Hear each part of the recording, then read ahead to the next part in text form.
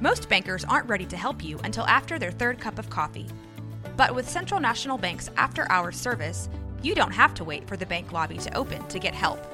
You can contact us from 6 to 8:30 in the morning or from 5 to 10 in the evening, and we'll connect you to a real, live, local person who can answer questions and fix problems 7 days a week. Bank different. Bank Central. Central National Bank. Member FDIC.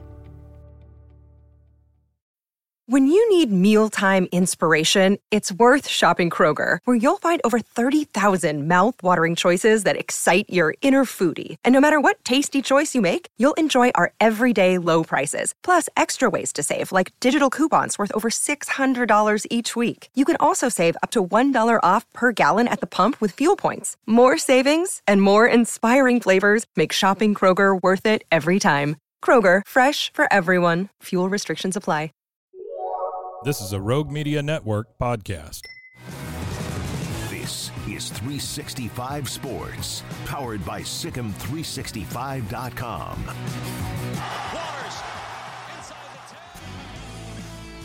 Mickey Spagnola, Cowboys and 49ers, man, maybe the best game of the year. Who knows? You know, you have other games and teams, of course, that are fantastic right now.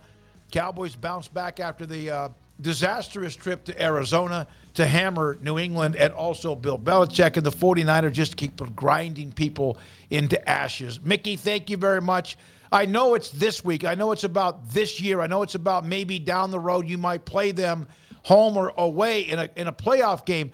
But when I think of San Francisco and Dallas, I mean, my goodness, could you not go on for 3 hours or 4 hours about the memories of playoff games? Yeah, you're exactly right, because I was in the middle of writing my column, and I'm going, I think I'm getting too long here. Because you're right. You know, we can go back, you can go back to the early 70s, right, when they met in the playoffs a couple of years in a row. 81 when they met in the playoffs, the NFC title game, the catch game. 92, 93, 94 in the NFC title games. Yeah, it's been pretty memorable, and including the last two playoff games that, you know, I think everybody remembers, obviously, that San Francisco eliminated the Cowboys, but they were close games, a 6-point game and a 7-point game. So they've had some very memorable playoff games over the years. Mickey, this I want to say this team is difficult to get a read on because, you know, they're clearly very good, but the games have been so strange. The 3 wins that they've had, this will be the first time that they're playing an opponent that look, if they do beat them 31-3 or whatever it is, then holy cow. But that's probably not going to happen. So maybe you'll get a better read on who the Cowboys are all overall, right? You might get a better read on what the Niners are too, right? Yeah, exactly. You know, this is I'm pretty amused that, you know, it's like, well, San Francisco has this and this and this, and they're undefeated, and you know, what are the Cowboys going to do? Well, I'm thinking in San Francisco, they're starting to think, well, the Cowboys are 3-1, and they've averaged 31 points a game just like us. You know, what are we going to do? So I think it's both ways. You know, we keep hearing about Deebo Samuel and Brock Purdy and, you know, everybody, Christian McCaffrey.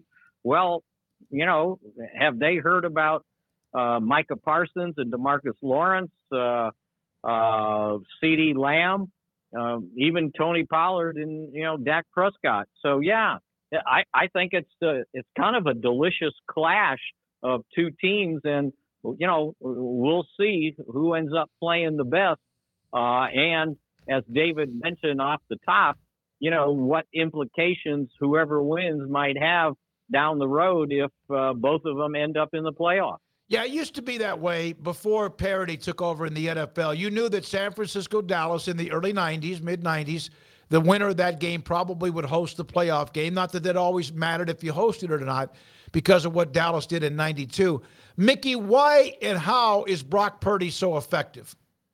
I think because of the fact that he's not asked, forced, let's put it that way, to score a lot of points. Generally, because of their defense, they're not struggling playing from behind. And he's got some pretty good players along with him, with Christian McCaffrey and Deebo Samuel, Ayuk. I think it's a pretty good team game that kind of keeps him from having to scramble from behind to win games. I mean, I saw this the first 4 games this year for San Francisco. McCaffrey's had 100 yards and a touchdown, 100 yards from scrimmage and a touchdown in each game, which is the first time someone's done that since DeMarco Murray in 2014, if you can imagine that. And the fact that, they've won 7 consecutive regular season games scoring at least 30 points. So when you're able to beat teams that bad, you don't have to ask too much of your quarterback.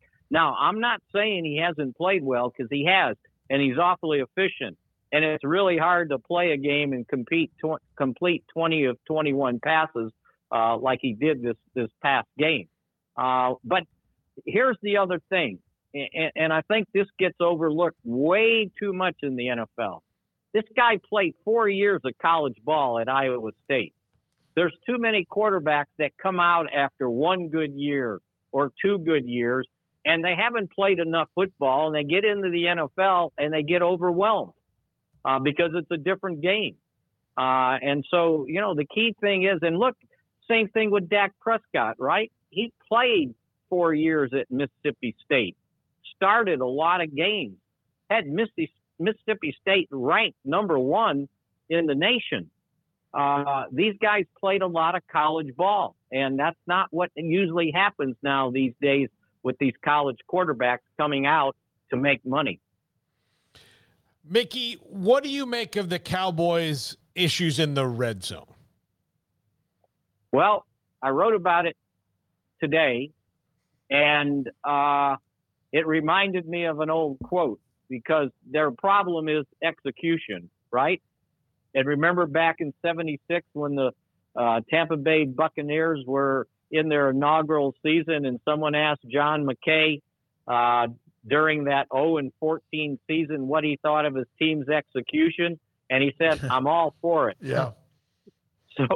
So yeah, if you go back and look at the mistakes they've made, and they're not made by the other team, it's of their own volition that they penalties, drop passes, a pass into the end zone that ruled it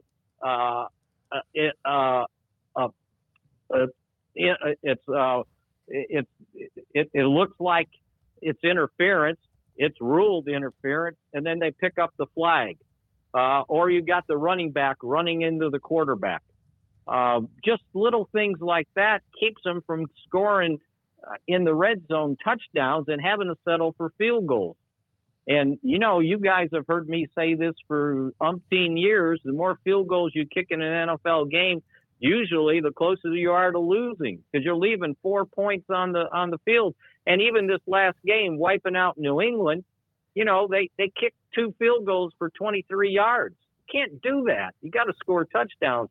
But a lot of it is execution. They just, for some reason, get down there and turn the red zone into the twilight zone.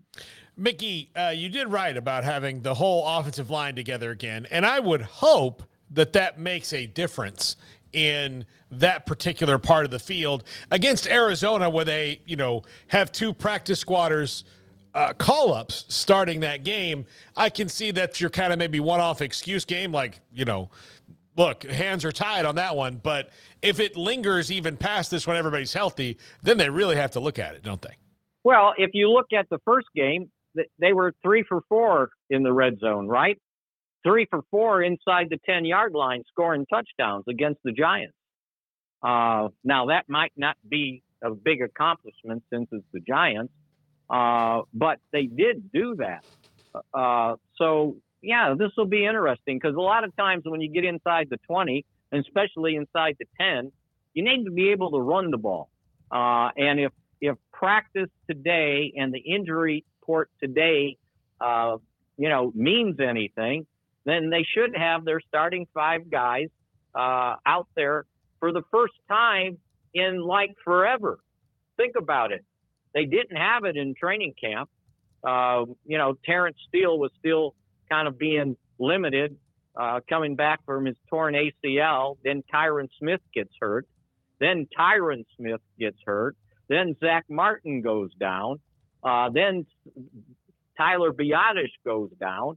I mean, they played that Arizona game with 3 backups starting on the offensive line. This might be this week, having those guys out there practicing all together could be the first time since the playoff game last year against San Francisco. Mickey, it's fun to have games like this. I can't wait to get everything I can get done on Sunday. Sit back, enjoy, maybe have a little queso Rotel dip going or something, or a steak on the grill. Looking forward to it. Thank you so much for your time. We'll talk to you again next Thursday. Just don't have too many beverages. I won't. I will not do that. Thank you. That's Mickey Spagnola, DallasCowboys.com.